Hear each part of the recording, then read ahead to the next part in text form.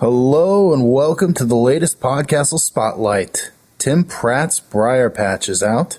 I'm Dave Thompson here to talk to you about it, and here's Anna? Anna? Oh, crap, we've lost Anna Schwind. It's like she fell through the crawl space of the multiverse or something. I swear she was here just a second ago. Alright, hey everyone, this is Dave, and I'm here to talk to you all about Tim Pratt's new book, Briarpatch, along with Tim Pratt and also Anna Schwind, my co-editor, who should resurface from the crawl space of the universe after Tim talks. Briarpatch is a brand new book by Tim that came out earlier this year, several months ago. When I found out that Tim had a new book, Briarpatch, coming out this year, and we were talking about what spotlights to do, I knew we had to try to get this one on the show, and Tim was very awesome about it, got us the advanced copies ahead of time, and Anna and I had some serious technical snafus, which is why you're hearing just me right now and not her as well. So you're going to, don't worry, I know, you guys really like it when Anna makes fun of me, and she'll do that and more at the end of the show after Tim talks to us. But I think the timing here is kind of serendipitous. We're going to hear about Tim's new book right before the holidays. Briarpatch makes an awesome holiday gift. Definitely an R-rated one, but, you know, an awesome one nevertheless.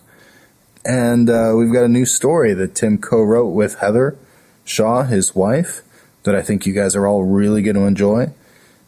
So it's taken us a long time to get here, but it's kind of serendipitous, and I hope you guys enjoy it. Tim Pratt probably doesn't need much of an introduction to you guys. He's written a bunch of totally kick-ass stories, including Cup and Table, which I can say is kick-ass because I didn't actually buy it. Rachel bought it long before Anna and I were the editors, but it's, if you guys haven't listened to that story, it's one of the baddest stories ever. You definitely need to check it out. One of my all-time favorites. He also wrote Heart and Boot, Little Gods, the Hugo Award-winning Impossible Dreams. So without further ado, here's Tim Pratt. The kindly monarchs of PodCastle were good enough to let me tell you a little bit about my new novel, Briarpatch, just out from Cheesine Publications. This book has been a long time coming. I first started thinking about it back in 2004 and went through a couple of successive drafts, eventually taking it to the wonderful Blue Heaven writing workshop, where some brilliant novelists helped me hammer out the last major kinks. Since then, it's bounced around a while until it finally found a good home with Cheesine. It's probably the most personal book I've written since my debut, The Strange Adventures of Ranger Girl, and I guess it has a couple of things in common with that book. It's a standalone contemporary fantasy, and it's set in California, and well, that's about it. Briarpatch is honestly a much darker book, insofar as the precipitating event that sets the plot in motion is an abandonment followed by a suicide. My main character, Darren, sees his ex-girlfriend jump off the Golden Gate Bridge, and becomes obsessed with figuring out what drove her to take her own life, especially since she never struck him as remotely suicidal. If anything, she wanted more out of life, deeper feelings, more transcendent experiences. So Darren starts investigating, trying to figure out what happened to her after she walked out of their apartment and their relationship without a word of explanation 6 months earlier. His life pretty much fell apart when she left, and he's understandably a little obsessed with her death. He finds out she was seeing a man named Ismael Plenty, who's a sort of guru or cult leader or oddball philosopher who probably encouraged Bridget to kill herself as a way of transcending this mortal plane and reaching a better world. Pretty soon Darren discovers that Ismael means that, literally, there are actual other worlds, some of them heavenly, some of them hellish, some of them just weird. And certain people can see pathways into those worlds, a whole mess of interconnected alternate realities called the Briarpatch. Darren discovers he's got a very personal connection to the Briarpatch, and he decides to venture into those implausible worlds in search of Bridget's transcended soul. In case that sounds too philosophical, let me assure you the book also has a psychopathic sexpot with a chrome shotgun, the most inconvenient form of immortality I could come up with, bears who turn into people, people who turn into bears, a failed suicide haunted by the ghost of a successful suicide, betrayal, sex, monsters, strippers, cultists, and trust me, it's really cool, a magical car called the Wendigo. The earliest seed of inspiration for this book was the great article Jumpers by Tad Friend in the New Yorker some years back. I think it's still online if you want to look it up. The article's about people leaping from the Golden Gate Bridge. I was especially struck by the line, "Suicidal people have transformation fantasies and are prone to magical thinking, like children and psychotics." Now, it's not universally true. People become suicidal for a variety of reasons, but there are definitely some people, and whole cults of people, who believe they're leaving this world for a better one, whether it's heaven or a spaceship or whatever. As a fantasy writer, I thought, what if they're right? What if killing yourself can be the first step in a magical transformation, giving up your mortal form to reach a higher state of being? Obviously, I didn't want to trivialize or glamorize suicide in this book. Basic human empathy aside, it's something that's touched my life directly on a couple of occasions, and I don't take it lightly. But I imagined a path to perfect, magical, transcendent happiness that had, as its final step, the conscious decision to leave the body behind, and then imagined a character who would try to follow that path, and what the consequences would be for those left behind. When you're writing a book about death, it naturally starts you thinking about life, what makes life worth living, what can make even a life of suffering seem preferable in comparison to oblivion. It ended up being a book that's not just about other worlds, but about how to live in this world, and how to live with yourself, how to be the kind of person who has a reason to live. Is it a successful book? That's not for me to say, but it doesn't lack for ambition. Thanks to Anna and Dave for letting me seize control of the airwaves today, and I hope some of you listening give my new book a try. I'd love to throw you all into the Briarpatch. All right, thanks, Tim. Thanks so much for that.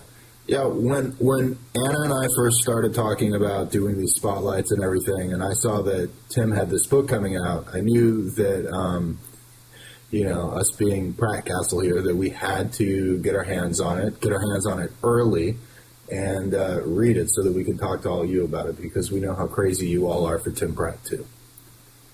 So, Anna, do you want to get started about what you enjoyed so much about this book?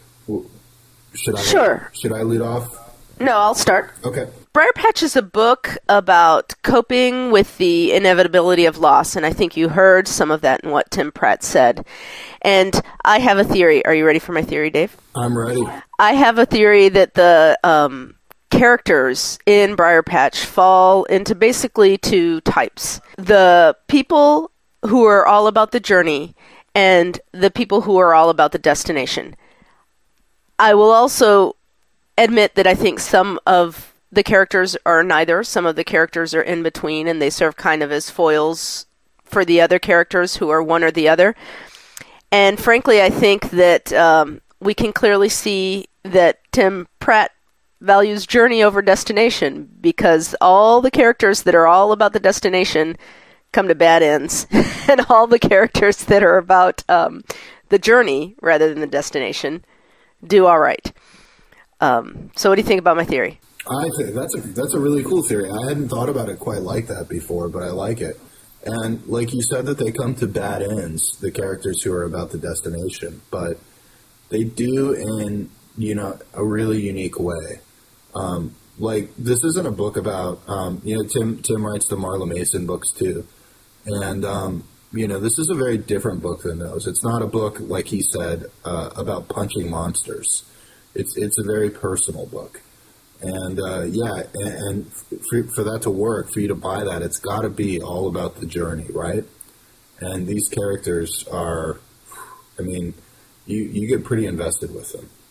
Yeah, I don't want any of our listeners to mistakenly think that the book is not engaging or tightly plotted, because those are the Tim Pratt hallmarks that makes the philosophical stuff go. So even if you don't care about any of the, meditation on what it means to have loss, or whether as human beings we should be all about the journey or all about the destination, if you don't care about any of that stuff, you're still going to get something out of this book, because it has a lot of fun elements, a lot of kind of wacky hijinks, and a lot of name checks to specific things that will be interesting and engaging to people. The particular thing that I'm interested in is that there's a lot of references to geocaching. I am a geocacher. I love to geocache, and it's a family-friendly activity, which I think probably many of our listeners either do or have done at one time.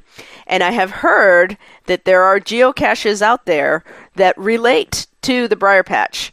I haven't found any, and I don't know anything else about them. But if you read Briarpatch and you find the geocaches, I would love to hear about it.